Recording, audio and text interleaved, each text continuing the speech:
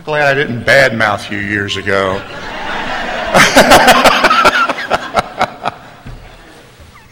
My name is Joe, and I'm an alcoholic. Hey.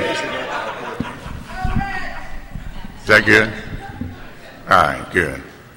Good. I'm so glad to be here. You know, when Gail asked me to come here and talk on Sunday, my mind started to run because I spoke at the Florida State Convention 32 years ago at the Diplomat Hotel in Fort Lauderdale. Is anybody here from that convention? Did any? Okay, good. We've got some people. Things have changed, haven't they? I've changed. My hair's thinned out and my butt fell off. I don't know where it went. And I forget to pull my zipper up twice a week. Other than that, I'm all right. I hope I don't make the signer do something they don't want to do. I don't. And then the talk around the tables have changed a lot. Back then, people were talking about college and kids and business and families and all that. And now, if you listen, those same people are talking about Medicare, menopause, and Viagra.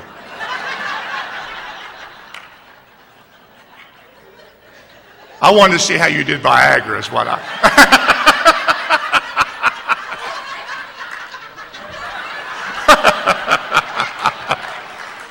Oh, goodness. Goodness gracious. You're a good group. I can tell that right now. Not many were offended that I know of. You know, this is really something. My sobriety date is October the 5th, 1978. And I first came to Alcoholics Anonymous 44 years ago in April. And I was a 22-year-old kid. I came off the streets. And it never occurred to me that I was a part of something that is just wonderful. You know, I look around and I think we're here because of a conversation that happened at a kitchen table between Bill and Ebby.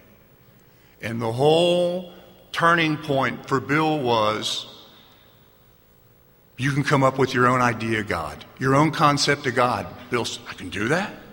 Well, Ebby did it. Maybe I can do it. This whole thing of Alcoholics Anonymous is based on a maybe. A maybe started Alcoholics Anonymous. There's a part here in We Agnostics. I just love this. It says, we need to ask ourselves but one short question. Do I now believe or am I willing to believe that there is a power greater than myself? As soon as a man can say that he does believe or is willing to believe, maybe, we emphatically assure him he is on his way. It has been repeatedly proven among us that among this simple cornerstone, a wonderfully effective spiritual structure can be built. Man, on a maybe. There's no churches based on maybe. I've never heard of the Southern Church of Maybe, or the United Church of Maybe, or for you diehard Catholics, our Perpetual Lady of Maybe. You don't see anybody in church going, well, maybe something will happen, maybe it won't, I don't know. But here, people's lives can change on a maybe. And this thing's really neat. People, it's not like church. You know, people get spirituality and religion mixed up. A lot of religious members come in and say, oh, they talk about God and spirituality and church and all that. And I go, yeah, I don't think it's the same. They go, what do you mean? I said, well, don't go by what I say. 5 minutes before the service, lean over to a perfect stranger and say, you know, when I drink, I have a tendency to wet my pants and puke on the ones that I love. Does that happen to you? You'll find out real quick if it's like AA. You'll be sitting in your own pew, they'll go, oh my, no, I don't do that. No, you'll just move on out. But hopefully anywhere in Alcoholics Anonymous around the world, they go, yeah, I sure have. I've got some friends I want you to meet. You want some coffee? You know, this spiritual way of living is completely different than anything I've ever run across, you know. When I came to AA, before I came to AA, my mother had kicked me and my brother out of the house. My mother found Alcoholics Anonymous in 1971, and she's how I knew about Alcoholics Anonymous. So my brother and I, we were off the hook. We were 21 and 18, and we're coming home at 3, 4 in the morning. We lived in a little 700 square foot house out in Cincinnati. And drunks are hungry. They want to eat. I'd put a whole pound of bacon in the skillet and turn the flame up on high, and smoke's rolling all over the house. And, my mother's coming out, and she's trying to maintain her sobriety and her peace of mind. And she's got 2 grown men in her house and robbing her of her peace of mind. And she's going, Joe, you've got a problem with your drinking. I go, you're out of your mind. Since you went to that AA, you think everybody's got a problem with their drinking. Dad's right, you're crazy. And that's how I talked to my mother. That's how I treated my mother. That's how alcoholism made me act toward my own mother. And she kicked us out. And I got a sleeping room on Scott Street. I had a 71 Chevy pickup, an old yellow pickup truck. So I put all my belongings in it, in my trash can liners. I had colors, whites, and miscellaneous. And I put them in the back of the truck and headed down to No Hope, Kentucky on 15th and Scott. And I'm the only guy in the building under 65. I'm 21 years old. We have a bathroom on the 2nd floor that we share. I've got a sink in my room, so you know what I use the sink for. It wasn't washing my face. I had a bare mattress on the floor for a bed and a cardboard box turned upside down for an end table. I had a light that hung from a wire on a ceiling. I had plastic curtains with grease on the blinds. I had a 4-pane window, and one of the panes were broken out. And I would come in drunk at night, and I'd flip that light on. And roaches don't like light. They will move. It's almost, and they just start scattering. It's like they're saying, look out, he puked on me last night. Oh.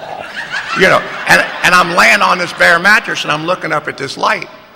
And alcohol's still working for me, and I'm looking at this mattress on the floor, and I think, God, look at this. And alcohol says, you hang in there. We'll get you real box springs and sheets one day. You just hang in there. I go, oh, all right. And I looked over at my end table, my box, where I'd put my room key and my 6 cents. And I go, a box? And alcoholism said, it's a member of the Wood family. Just hang in there. We'll get you a real end table one day. Oh, okay. I'd go out. And many times I'd go out and I'd come to and I'd have one of these doing this on my nose like that. So, everybody's got to have a place to live. Boom. Alcohol was still working for me. It made an unacceptable situation completely acceptable. And alcohol to the alcoholic doesn't look like the problem. At least it didn't for me. Powerless over alcohol, life unmanageable didn't look like alcohol to me. I went down to Skid Row in September. It's October, November. There was a payphone across the street from the building I lived in. I put a dime in the phone. Okay, I'm getting old. I put a dime in the phone. And I picked up the phone, and I heard a dial tone. And I listened to the dial tone for about 30 seconds. And I realized, I don't have anybody to call. And I hung up, and I got the dime, and I put it back in my pocket. Sometimes powerless over alcohol, life unmanageable, sounds like a dial tone. And then later that year, it was Christmas of '76, I was in a bad car accident. I wasn't driving, but I was in the back. My feet were under the front seat, and we hit head on with another car. My feet stayed under the back seat, and my lips kissed the dash. And the bar on the back seat almost broke my shins. So I'm in the hospital. They gave me this big bottle of this high-powered codeine, and I go back to my sleeping room. I take a couple codeine and drink a fifth of Jack. And I did this on the 24th, and I woke up, and I'm walking down the street. It's 9 in the morning. I said, hey, Merry Christmas, kid. He said, that was yesterday, mister. I thought, kid's messing with me. So I went and I looked at a newspaper stand, and it said, December 26th, 1976. And I thought, well, maybe next year. Sometimes alcohol doesn't look like powerless over alcohol. It looks like you just missed Christmas. In January of '77, I had hitchhiked back to the other side of the river and went to a bar in a neighborhood that I grew up in as a kid to hustle drinks. I hadn't been able to hold a job. I'd lost my truck. It got towed away. I didn't have any money to get it. And I went up to the bar where I used to drink as a younger guy. You can hustle drinks. Hey, I haven't seen you in a while. Let me get you a drink. I said, that's a good idea, man. Why don't you do that? And you could do that 5 or 10 times, get a good buzz going. But the door closed. It's 2:30 in the morning. I had a navy pea coat on with a shirt, bib, overalls, socks, and shoes. No hat, no gloves. It was 25 below and the wind chill's 70 below. The Ohio River froze that year. People walked across the Ohio River. People didn't want me in their car anymore because I was unpredictable. I didn't know when I was going to do bizarre and insane things. I'd be driving and all of a sudden I'd grab the wheel and the car would go all over the place. Hey, what are you doing? I say, hey, I'm just kidding around, So they go, don't put him in your car. Boy goes off. He doesn't know. He's not in his right mind. So the door closed and I walked about a mile and a half to another neighborhood and I stuck my thumb out. And somebody picked me up out of the kindness of their heart, and we drove downtown. And I remember looking up at the clock on the Carew Tower, and it said 3:45. And that guy shut the door. I shut the door on the car, and he drove away, and it was like the last human being on the planet had left me. Now, it's 70 below wind chill factor. Nobody was out. Police weren't out. Firemen weren't out. Dogs were frozen to fire hydrants. It was so cold. They said, if you can steal it, you can have it. We're not going out there. And I huddled in the Carew Tower, and I thought, I've got to get over the river, and I got to get up to 15th, which is like a mile and a half from where I'm at. If I don't go now, I might not make it. So I'm crossing the river, and the wind's just howling. To this day, when it gets down to 20 degrees, the tips of my ears hurt, and my nose and my fingertips. I think I damaged myself that night. But if you just stopped me in the middle of that bridge that night and said, hey, Joe, you think you have a problem with your drink? And I said, well, hell no, I don't have a problem with my drinking. I've got a transportation problem. The buses aren't running. But while you're out here, let me tell you what my problem is. My problem is that mother. She's crazy. When she went to AA, our family broke up, and everything was over from that point on. If she wouldn't have got sober, I'd have been a college graduate. No, my family broke up because she's nuts. It's because I have a GED and I never finished high school. It's because I got a job in a boiler room in the Navy. If I'd have had a job as a yeoman in an air-conditioned office, I might have been a 20-year career man. It's because of the girlfriend that kicked me out. It was anything under the sun but alcohol. Alcohol is the thing that let me ask the girls to dance at high school. I was so frozen with fear, I wouldn't ask anybody to dance. I had a couple quarts of beer, I'd dance with the guys. I didn't care. You know what I mean? So how can anything that makes you feel that good be the problem? Sometimes powerless over alcohol, life unmanageable, just looks like the buses aren't running. That's all. But it doesn't look like alcohol. I came to Alcoholics Anonymous through a spiritual awakening, April the 10th, 1977. And I think that's pretty much where my story's going to start.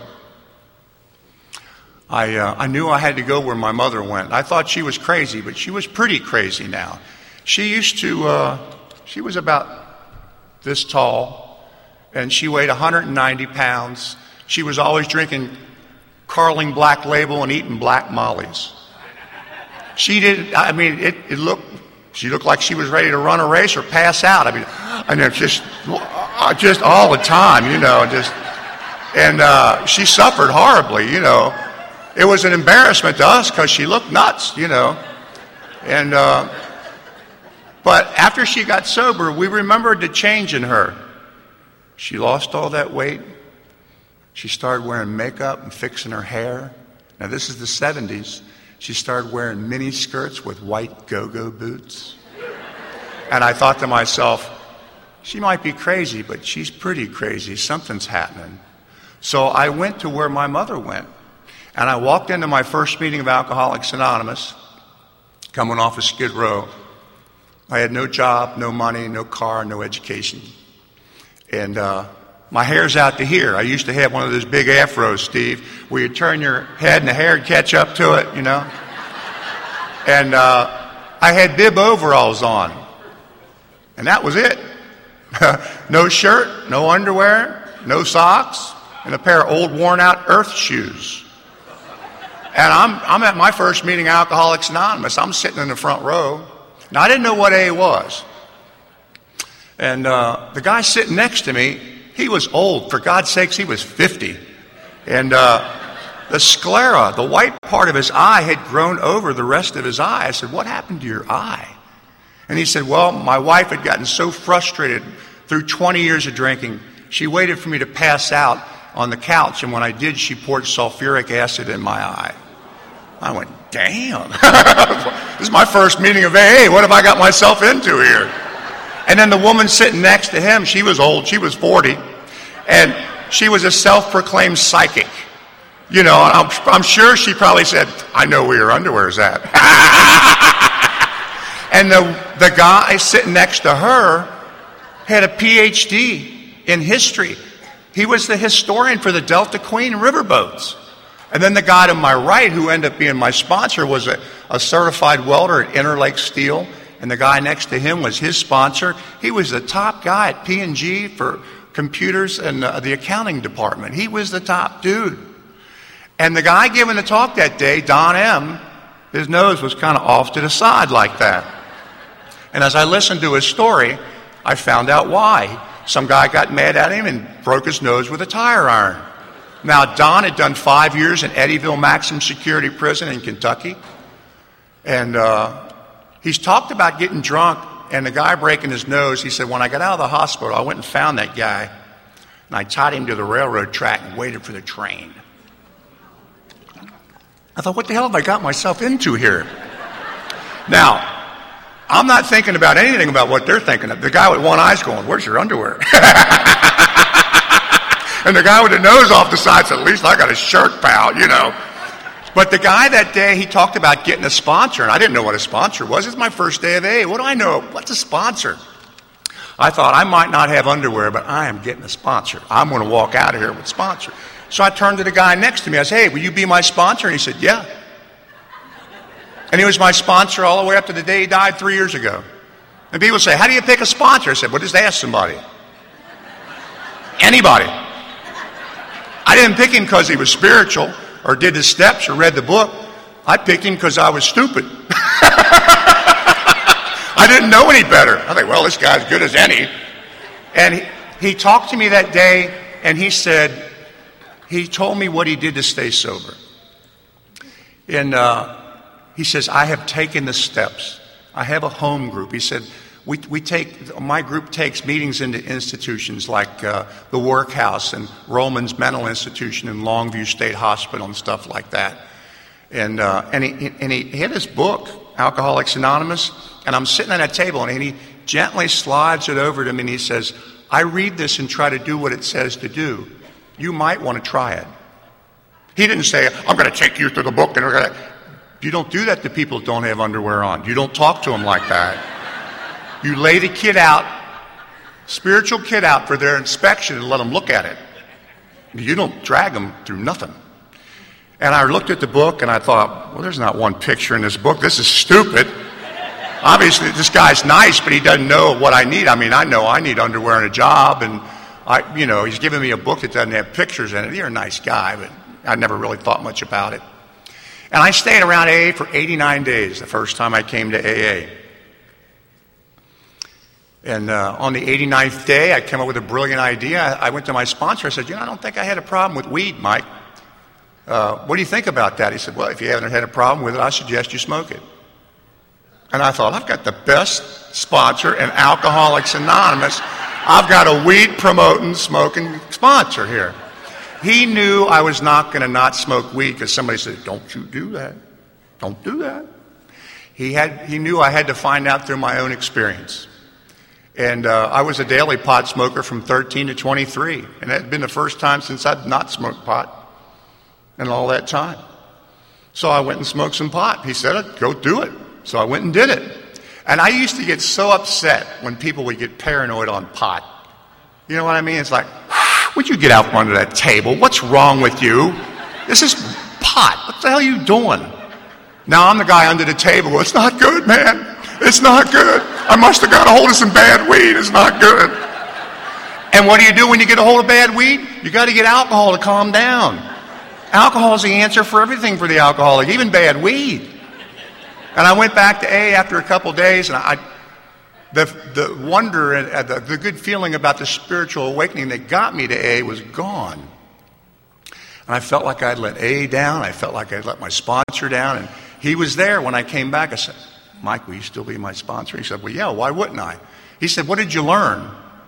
I go, well, I didn't understand the question. I mean, what do you mean what I learned, And I came back. I stayed sober 4 months the next time. Got drunk like I'd never been to AA. This is what really got me. I stayed sober 5 months the next time. Went to a meeting every day. Prayed every day. Chaired the meeting on the 5th month. Walked out of the meeting that I chaired. It was a beautiful day out. Not a problem in the world. And my alcoholic mind goes, you're over the hump. You passed that 4-month mark. You're 5 months sober. And about 20 minutes later, I'm walking down the street and my head said, a bottle of MD 2020 would go really good right now. And my head said, well, you're a big boy, go get it. So I went and got it. But I'm halfway through this bottle, I'm starting to get this warm glow. And I thought, you're out of your mind. You've just been to 5 months of meetings. You chaired a meeting of Alcoholics Anonymous, and you're drinking like you've never been to AA. You must be one of those people who are constitutionally incapable. I hear them talking about all the time. And I went through a hospital for alcoholism after that. And I was in there for 3 weeks. And my first day, I'm in there with this guy, and he was old. He was 60. And I was 23 by now. And God, he stunk. Oh, my God, did he stink. It smelled like formaldehyde, the smell of booze coming out of your pores. And my sheets stunk. My hospital gown stunk. It's like, oh, my God, maybe I ought to try to get another room. Just, terrible. And the next day, he was gone. I said, what happened to so-and-so? They said, he died last night. I said, thank God, man. This place was stinking bad. I mean, I was about ready to ask for another room. It never occurred to me. I'm in the room for the same reason that guy is, and I'm dying too. Sometimes powerless over alcohol, life unmanageable, just smells like stinky sheets. Doesn't look like alcohol. Matter of fact, I think drug addicts have an unfair advantage on alcoholics. I do. They know what their problem is. Ask any respecting heroin addict, what's your problem? They'll go, heroin. You ask any, well, there's no self-respecting crackheads. If you ask a crackhead what his problem is, he knows what his problem is. It's this goddamn pipe. If I could get this pipe off my lip, I could be somebody. I'm smoking drywall. I'm smoking rice. I'm smoking lint. I'm smoking anything that's white. If I could get this pipe out of my mouth, I'd be somebody. You ask any alcoholic what their problem is, they go, I just need a job. I mean, really, if I could get money, I'd get out of this place I'm in, and I'd get back on my feet again. And I like it when people come to AA and they go, well, it's all the same. I go, well, I know it looks all the same when you're new, but it's really not all the same. Close but no cigar. I said, look at our book and take alcohol out and put crack in. It sounds weird. Despite all we can say, many who are real crackheads are not going to believe that they are in that class. By every form of self-deception and experimentation, they will try to prove themselves exceptions to the rule, therefore, not a crackhead. If anyone who's showing the inability to control his crack smoking can do the right about face and smoke crack like a gentleman, our hats are off to him. Heaven knows we've tried long enough and hard enough to smoke crack like other people. I hate to tell you, there's no other people. I'm telling you. I know it's nobody's going, I really wish I could smoke crack like Bob, Just take 2 hits off of the pipe and go home to Sally and the kids, Not the same, not the same. They have an unfair advantage. They can see what their problem is. Me, I'm blind to it. It looks like I missed the bus. You know what I mean? It smells like stinky sheets. It looks like a lot of things, but it doesn't look like alcohol. That's alcoholism to the alcoholic. When they say the problem centers in their mind, they really mean that. This thing about honesty in Alcoholics Anonymous, it's not cash register honesty, it's spiritual honesty, and there's a big difference. I know a guy that did 5 times in a penitentiary, and every time he was drinking. Every time. And on the fifth time when he got out, he got drunk and he was going up Columbia Parkway in Cincinnati and bounced off the wall and he goes, oh my God, I almost killed myself. I've got a drinking problem. I've got to do something about my drinking. Now, was he lying to himself about those other 5 times in prison? Nah. He couldn't see it. It was like stinky sheets. It was like missing the bus. And spiritual honesty means I became aware of something that I was not aware of before. I wasn't lying to hide from it. My form of dishonesty is I can't see the truth. You know, morality is I stole your wallet and I really need to give it back to you. In alcoholism, it's I had no clue it was alcohol. I really thought it was her. I really thought it was the job. I thought it was the bus. I thought it was the stinky bed sheets. I just didn't know. And I'm going to AA and I couldn't see that. And I came back on April the 10th, or October the 5th, 1977, and that is my sobriety date. It's been my sobriety date up till now. And I knew I wasn't going to stay sober. I mean, I'd been in and out AA 20, 30 times. I knew all that crap, the promises, steps, how it works. That's for you people. I'm one of those people this stuff doesn't work for. I'd sit there and look at guys with a big shiny diamond rings sitting in their meetings smoking their big cigar, and they'd have their Cadillac outside. And I'd think, you son of a bitch. You don't know what it's like to live out there in that concrete jungle. You got your nice Cadillac, you got your nice car with your diamond ring on, you got your honey on your arm with the house out in the suburb. You don't know me. That's where my mind was. I had no clue why I'm in AA. And I came back this last time, and I thought, I'm going to let my head clear up. It usually takes a couple of weeks for my head to clear up, and I come up with a new game plan. I'm going to get out of here. You people are nice, but I'm not like you. And something happened. I surrendered. And I know our book says we had to fully concede to our innermost selves that we were alcoholic. This is the first step in recovery. But I'm here to tell you, for this alcoholic, that's not a mental proposition. That's a spiritual internal shift. You know, I didn't get up that day and go, well, today looks like a good day to surrender. I think I'll just check into Alcoholics Anonymous. I was 100% sure I was not going to stay sober. And my sponsor, he'd watched me go in and out of AA, and he came up to me after the meeting. He says, look, I'm not a taxi service. I'm not coming to pick you up. You didn't need anybody to pick you up to go drink. You get yourself to the meeting. I'll make sure you get home. If you want it, you come get it. I said, okay, Mike. And about the third day sober, I had gotten on the other side of the river in those dry periods. And I was living in Norwood. Same thing. Everybody in the building's over 65 but me. We're all using the same bathtub. It's all furnished. I didn't own anything but my cigarettes, my lighter, and my clothes. I didn't have anything. And he calls my landlord. She's the only one that had the phone. This is 1978. And she yells down the hall, hey, Joe, there's this guy from Alcoholics Anonymous wants to talk to you on the phone. I went, oh, my God, they know I'm an alcoholic now. They just watch me bounce off the walls night after night. Like, don't tell anybody I'm not bouncing off the walls anymore. And I got on the phone. I said, Mike, don't do that. He said, do what? I said, don't tell him you're from AA, for God's sakes. He said, well, you are, aren't you? I said, yeah, but don't do that. I said, what do you want? I'm 3 days sober. I'm kind of fried. I've got that Charles Manson look. Hair's out to here. What do you want? He says, I need somebody to talk down at the workhouse for me tonight.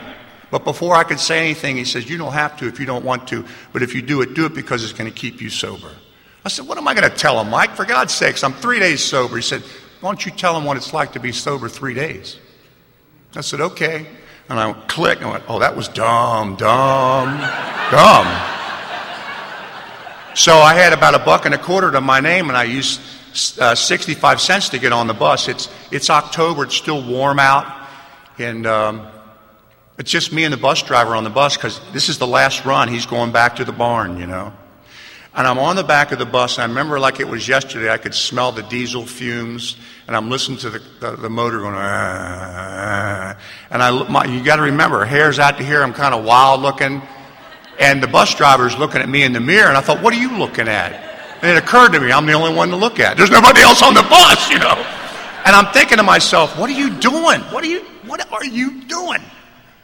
You're going to meet a guy you don't like, to talk to a group of people that you don't know To tell them what it's like to be sober 3 days, oh, you have lost your better judgment. You have lost your mind. And I went in there and I spoke about 5 or 10 minutes and talked to some guys in there, and we walked out and he said, see, that helped you stay sober, didn't it? I thought, you're dumber than I thought. There's not a beer in that place. And the whole day didn't make sense to me at all. But when I look back at that young man, I was willing to do what I needed to do to stay sober, even if it didn't make any sense. I'm sober 10 days, and I got to the meeting, and my sponsor's standing up there by the podium. I wanted to check him, see if he really meant what he said. Got to the meeting, Mike. Give me a ride home. And he said, sure. And Mike was cool, man. Mike was 9 months older than me. Yeah. He had a 72 Nova, an orange 72 Nova with mag wheels, an 8-track, and air conditioning. I went, damn. I'm 10 days sober. And I'm sitting in his car, and he goes to put his keys in the ignition. And before he turns the ignition, he looks at me and he says, I need to tell you something. I said, well, what do you need to tell me? He said, I need to tell you as your sponsor that if you make staying sober and being an active member of Alcoholics Anonymous above anything else, you will never have to worry about money. You will never have to worry about a job. You'll never have to worry about relationships, Joe. They'll all be taken care of for you. I promise you. And in a 5-second window, that kind of went into my consciousness, and my brain went, boom! And I said, come on, man, we got to get out of here. My landlord don't want me running the washer and dryer after 8 o'clock. I've got some laundry to do. It was fleeting, but it was shot into my consciousness. 3 weeks sober, a guy walked up to me in AA and gave me a job. And a job was in the boiler room in the projects. Laurel Homes in Lincoln Court down in Cincinnati. And there was like 47 different high-rise buildings, and we supplied the steam and hot water to all these different buildings. And I was starting to read the big book at that time, and I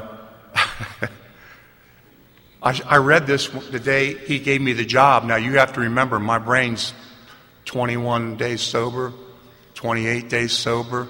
I'm fried, and I don't know I'm fried. And I'm reading this, and here it's about the third step. But it says, when we sincerely took such a position, all sorts of remarkable things followed. We had a new employer. Being all-powerful, he provided what we needed if we kept close to him and performed his work well. I went, how did they know I was going to have a new employer? Wow. Wow. And you laugh, but every time I tell that story, the hair on my arm goes up to this day. And God knew what I understood. I went, well, I didn't know they were talking about God. I thought, this is good stuff. I'm going to have to keep reading this. So I got to about 30 days sober, and I was getting ready to drink. I had that feeling. I know what getting ready to drink feels like. And I went to Mike. I said, Mike, what did you do when you got like that? He says, I wrote that inventory. You've been reading that book? I said, yeah, but I don't understand it. I read a paragraph. Now, my brain's like Swiss cheese. The bottom of it has holes. I'll read a paragraph, and it just goes away, and I got to keep rereading the paragraph. I read it, I can pronounce the words, but the ideas won't go in. And he made writing the inventory as simple as a walk in the park. And he was my big book. And he's the thing that made my big book come alive. He never took me through the book. He mirrored me. The more I would read it, the more he'd go along with me. When I back off, he'd back off. He never forced himself on me. And I wrote the inventory, and I thought, well, I don't believe this crap will work. It's 12 sentences on a piece of paper. I have real problems, all right? What are 12 sentences on words going to do? And I wrote the inventory. I thought, this guy needs me to stay sober like he said he does. I'm going to tell him the truth. Listen to this. I bet you've never heard of this. And I just started writing. And I went and read my inventory to him. And I got done reading it, and he says, well, can you see where you faulted any of that? I go, well, no, what do you mean by that? I didn't know what you meant by that. I couldn't see that. And what he did for me is he shared his life with me. He shared with me how he found out he was selfish, dishonest, self-seeking, and afraid. I went, I'll be damned. I said, you think that's where I'm at fault? He goes, I don't know. It's your inventory. He would never give me the answer. And I remember reading the sex inventory. Oh, my God, it was unbelievable. I thought I was a pervert and immoral and way off. I mean, I was a little bizarre, but I went and read the inventory, and I went, well, Michael, I did it with a buffalo. And he was smoking at that time. He goes, where were you at fault?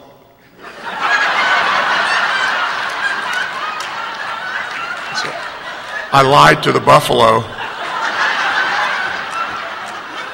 What was the lie? I love you. That was the lie. And everybody laughs, but you have a buffalo. Everybody I know has a buffalo. I've listened to a few hundred fifth steps since I've been sober. I come to find out I was pretty much a lightweight.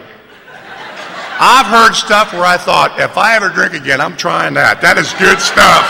That's good stuff right there, man. I like that. And I went back to my room at 30 days sober, and I reflected how I just embarrassed myself in front of another human being. How could you have done that? You know, it talks about rereading the first 5 proposals. All I could think of, what you told him about the buffalo, you dummy? What'd you tell him for? I told him everything. And then the 7th step, I know what the 7th-step prayer said, but at that time, my mind just saw it as, well, if there's a God there, it says here, help me. And that isn't what the prayer said at all.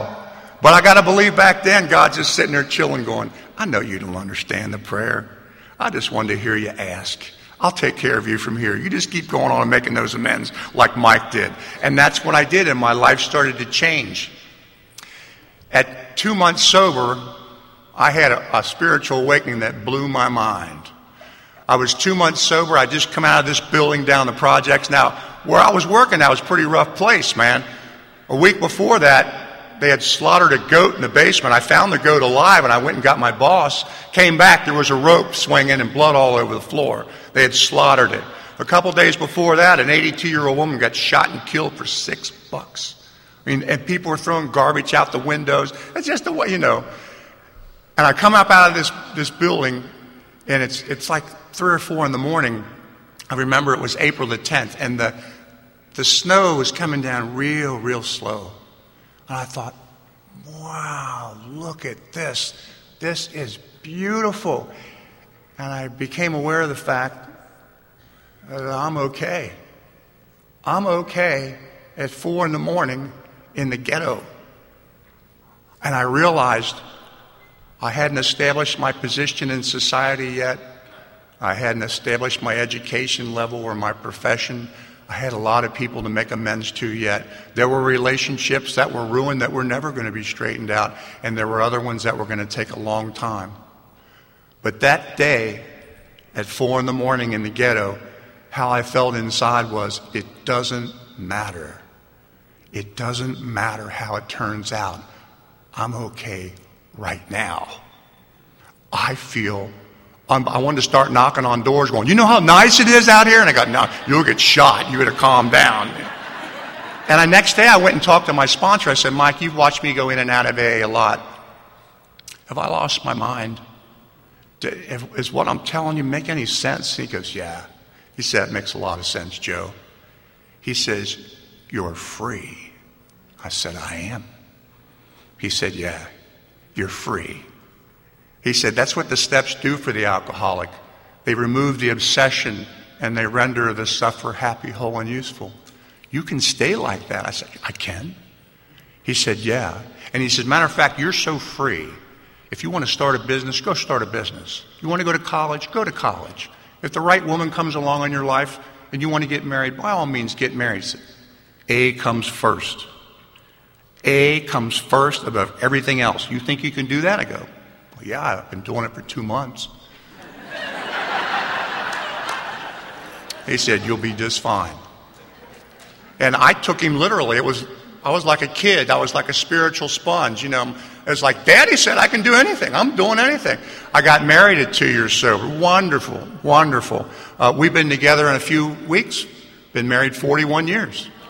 Yeah. We lived together for a year in sin before that. It was wonderful.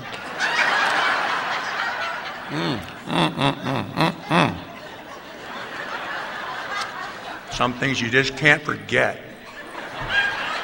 I was sober about 2.5 years and learned how to fly a plane. I got a pilot's license. People say, "What are you doing that?" I said, "My sponsor said I could do anything I wanted."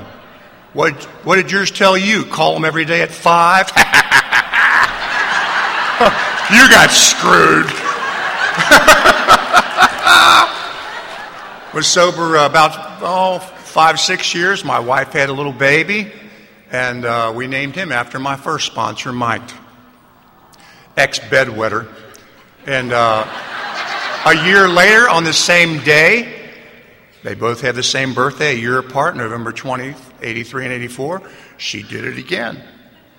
And we named him after his sponsor, Bob, a guy that was a psych ward graduate. But these men meant so much to us because they helped me walk back into reality again. They helped me put my life back together. You know, that first inventory I did, it wasn't about the columns. It wasn't about finding out where I'm selfish, dishonest. Yeah, that was an eye-opener that it was me. But you know what got me the most on that first inventory? And I wrote a few after that because my mind kept clearing up. The next day when I saw him, he wanted me to be with him. He said, "Hey, we're going to this meeting. We're going out to eat. You still want me to be with you after me telling you what I told you last night?" He said, "Well, yeah, come on, man." That touched me. That touched me in a way that I haven't been touched since I was a kid. I loved my parents, but I didn't trust either one of them. They were really sick from alcoholism. They were always being pushed around by an obsession to drink. What they said and what they said and did never matched up. And here was a guy that saw all of me. 7 days later, he still wanted to be around me. You know what that did to me? And he gained my trust. He never laughed at me. He never called me names. He never judged me. He just loved me and shared his life with me. And from that day on, there was a part of me that says, I'm going to give this guy 100% right to tell me anything he wants, and I know it's not going to hurt me. And I've never done that with anybody in my life, ever. And what do you want me to talk about? Year 41, year 38, year 22. I mean, think about it. Put yourself in my spot. How the hell are you going to tell people what's happened in the last 32 years? But I do have some things in my mind that I do want to share with you that's different about me. At 29 years sober, I had a profound spiritual awakening. And Debbie M. gave a talk at Oak Street that just blew my mind. Solid A talk. And she had an awakening at 29 years sober. These are things I didn't know about myself. And what I'm trying to say is there are some things that you're just not going to see on an inventory. There are some things in my life that were so deeply embedded in me, it was in the basic operating system of who I am, and it never got to here. But I'm operating off which I can't see. And I remember taking our oldest son in '98 to climb Mount Kilimanjaro in Central Africa. And each day we're climbing, at the end of the climb, everybody'd sit around a campfire and they'd talk about, what do you do for a living? Well, there's two guys who are PhDs from telecom out of Sweden, and here's an Austrian political science professor from Austria and his daughter Christina. She's teaching English or German in England. There's two German soldiers, and they get around to me and they go, what do you do? I go, well, I just boil water. I'm a licensed stationary engineer. You turn water into steam, things happen. I just boil water. And it never occurred to me I'm on the same mountain as they are. You could hear how I'm presenting myself. Back in '07, I'm paddling a boat down the Peruvian Amazon, and the same thing happens. Guy in the back, all the way in the back, I say, hey, what do you do for a living? He goes, I've got my own construction company out of Oakland, California. And the guy behind me says, yeah, I've got my own tech company. I live in Vermont. And they go, what do you do? I go, I'm still boiling water, boys. I'm just still boiling water. And I had this awakening in '07 that let me see the totality of my life. It was like looking at the tapestry of your life, and every little thread was every little thing that you ever said, did, and felt. And I saw that I had approached the world for the first 29 years of my sobriety as GED Joe. I never knew I was doing that. And that day when I had that awakening, I saw every argument, every time I tried to be right, trying to defend what I did. I saw it all. But then I also saw who I was. And you had already seen it before I did. Because I was looking at the world from the inside out, and you're looking at me from the outside in. And what I saw blew my mind. And this is what I saw. I'm a happy, respected member of Alcoholics Anonymous. I'm one of God's kids. I'm a husband. I'm a father. I'm a homeowner. I'm a respected member of my community. I'm a licensed stationary engineer in the state of Ohio. I'm a licensed pilot. I'm a world traveler. That's right, I said it. And a pretty good speaker, if I say so myself.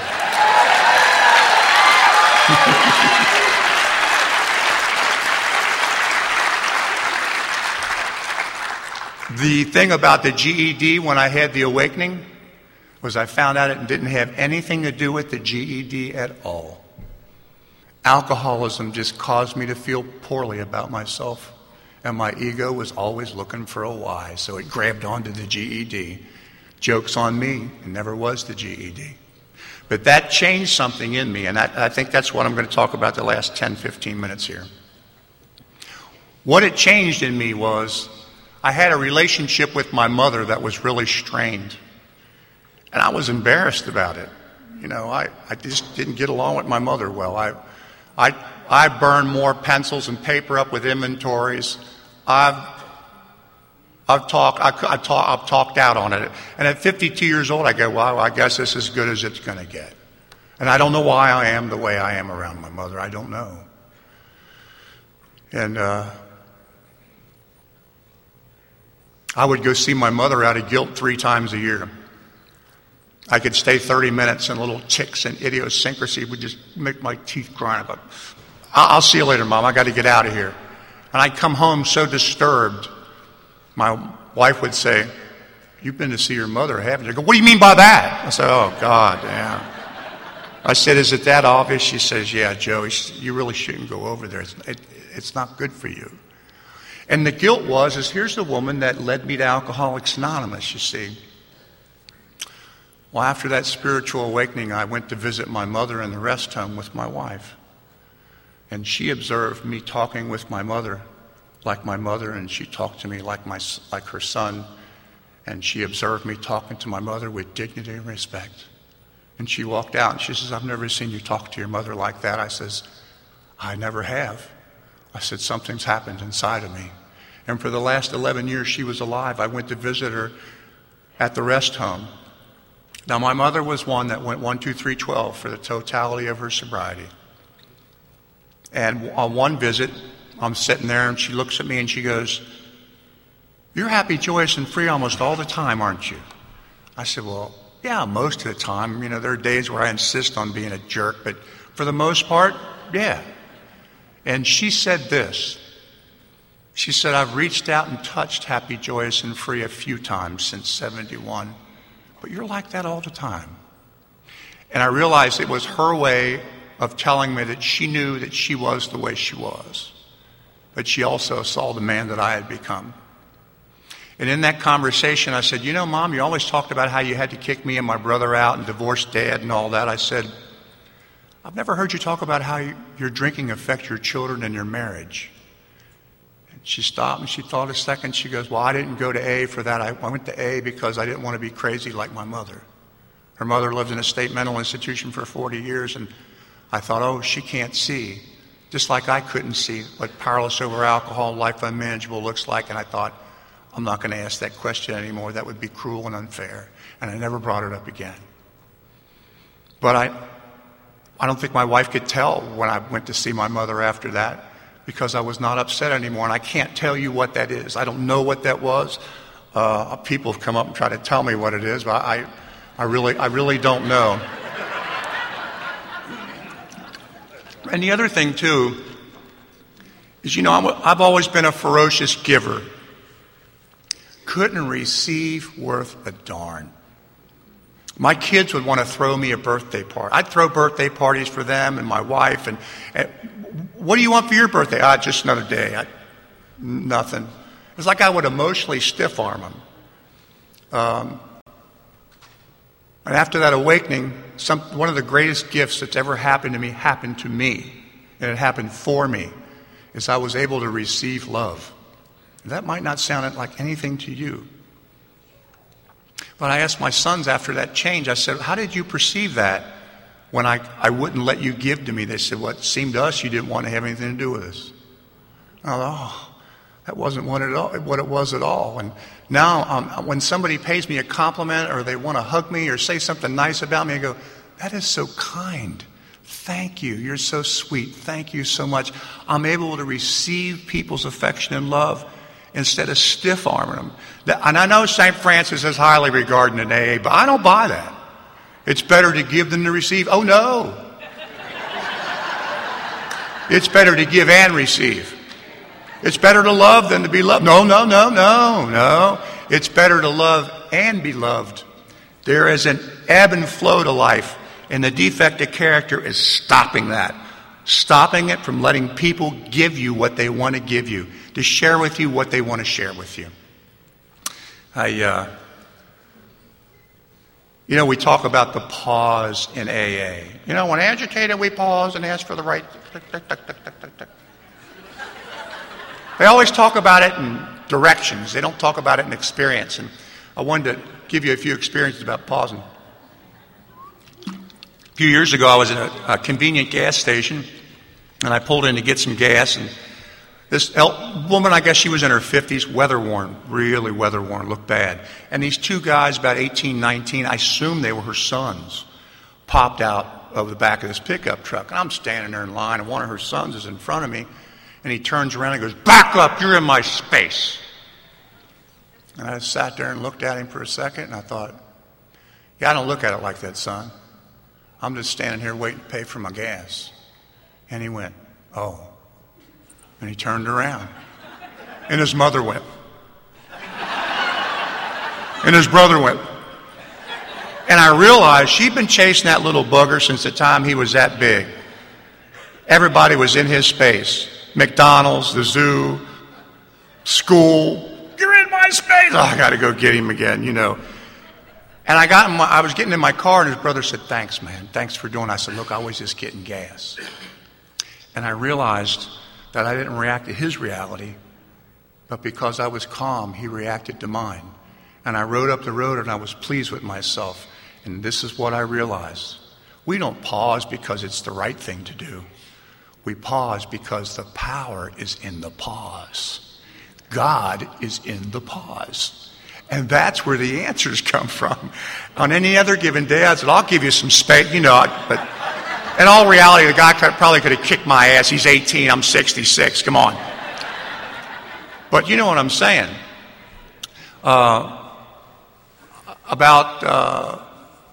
4 years ago, I retired, and my wife had some heart problems. I hope you don't mind me talking about this, but she'd had 5 heart attacks, 19 angioplasties, 4 stents, and brachyradiation on her heart. And I was 62 years old, and I was thinking one day, I said, I worked a lot of hours, would spend a lot of time at AA. I would not be able to forgive myself if I chose my job over my wife. Because I could retire now at 62. It's not going to change my financial destiny if I work another 3 years. I'd never be able to forgive myself. So I retired.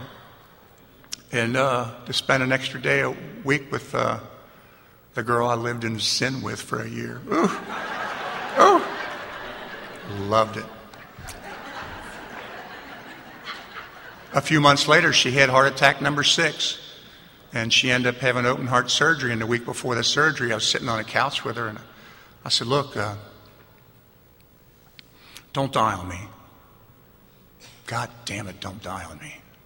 You're the only woman I've ever loved. You taught me what family was like. I came from a family where I didn't learn anything what family was like. I learned what alcoholism was like. You taught me what love was. You taught me what give and take. You taught me what family was about. I don't have time or energy to devote to another relationship. If you're gone, there won't be any other. I don't want another. Don't die on me. And she says, I won't. The next day we're sitting on the couch, and I had time to pause a little bit, and I said, you know what we were talking about yesterday? And she said, yeah. I said, well, I think I was taking all this too personal. She said, what do you mean? I said, well, I realized that had I never met you, you'd have had 6 heart attacks, 19 angioplasties, 4 stents, and brachyradiation, and I'd have been totally unaffected. But because I love you, and you taught me how to live, I'm taking it personal. I said, I'm okay if you die. And she looked at me and she said, I'm okay if I die too. And we let go of it together. I didn't know you could let go of things together with people that you love. It was a wonderful thing. She had the surgery, and she's been doing fine the last 4 years. People say, how's your wife? I go, I don't know where the hell she's at. She's out somewhere, you know. She's...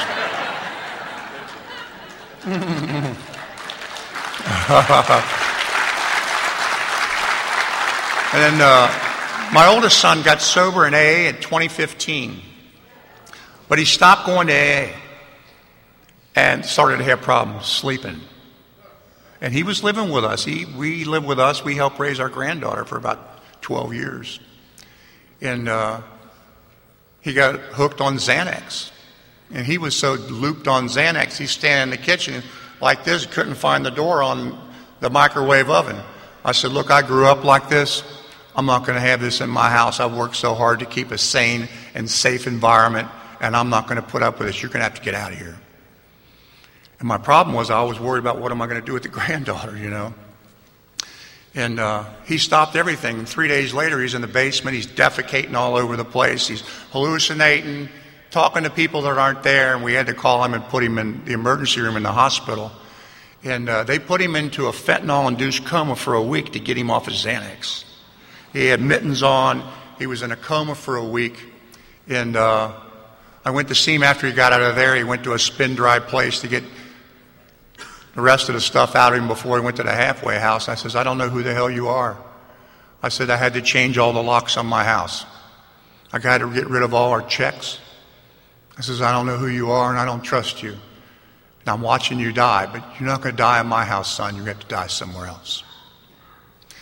And he went to the Prospect House, and that's a halfway house for men. And I told my wife, I said, look, you're a mother and a member of Al-Anon. I'm a man and a member of AA. You handle it your way, I'll handle it my way. And that's what we did, and I waited 30 days to go see him. Let him get the cobwebs out. I know all about cobwebs. And I went over, and we were talking. He looked good, put on some weight. His eyes were clear. He was talking good. And he said, I went to court today, and I lost custody of my daughter. I've got temporary permanent custody. But if 4 months from now, I can go back and revisit this in the court, and if I can live with you and Mom on the weekends, I could get custody back. And I paused for a minute, and I said, you can never live at my house the rest of your life. And he said, why? I said, because I love myself enough not to put myself in a position where I'm threatening to leave my own home like I was a month before you came in here. And I love you enough not to interfere with the path that God has you on. He said, okay. How do you argue with love? I've never heard anybody say that before, but I got to believe the pause gave me the words. The power's in the pause. He was in there for 2 years. He lived there 2 years and put his life back together. Got an apartment not long ago close to where we live so we can have communication with the granddaughter. And this was back in January. And he's been sober 3.5 years now.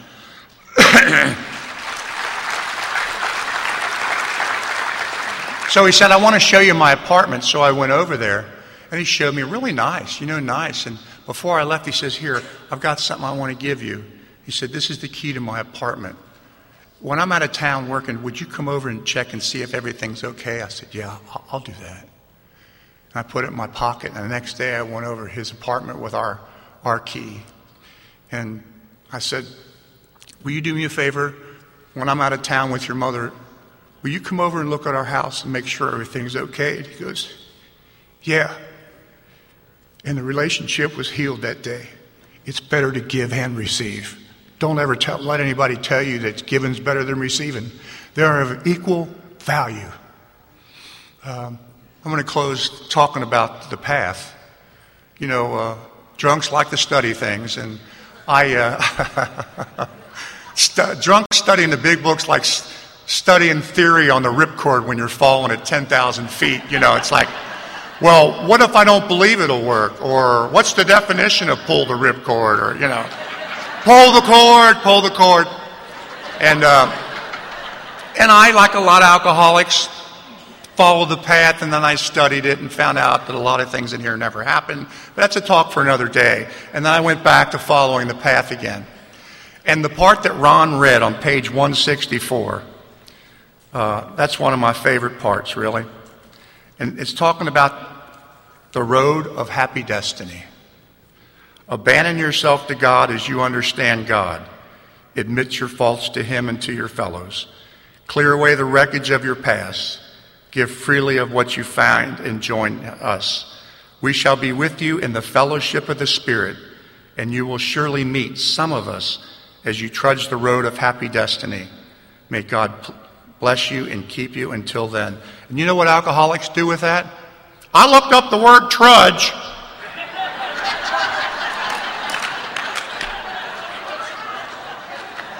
Oh, really? What did it say? Walk with purpose. I said, that's good, kid.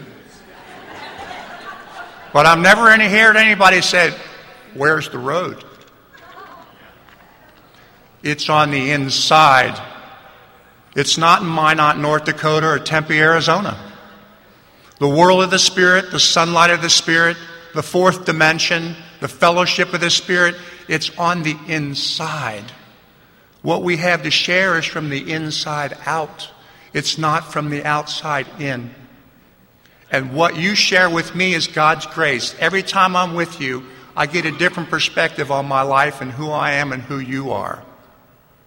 I don't know if you realize this or not, but it's no accident you're sitting next to the people you're sitting next to. You think God doesn't know what He's doing? I think we're sitting next to the people that spiritually nourish us on an energetic level, long down beneath what's trudge mean. You know what I mean? And I know I've been here, and I know my life's better because I've met you this weekend. And I love the theme of the convention. The age of miracles is still with us. I don't know if you know this or not, but we are the miracle. Ladies and gentlemen, we are the miracle. And I just want to thank you for everything you've done for me in my life. Thank you.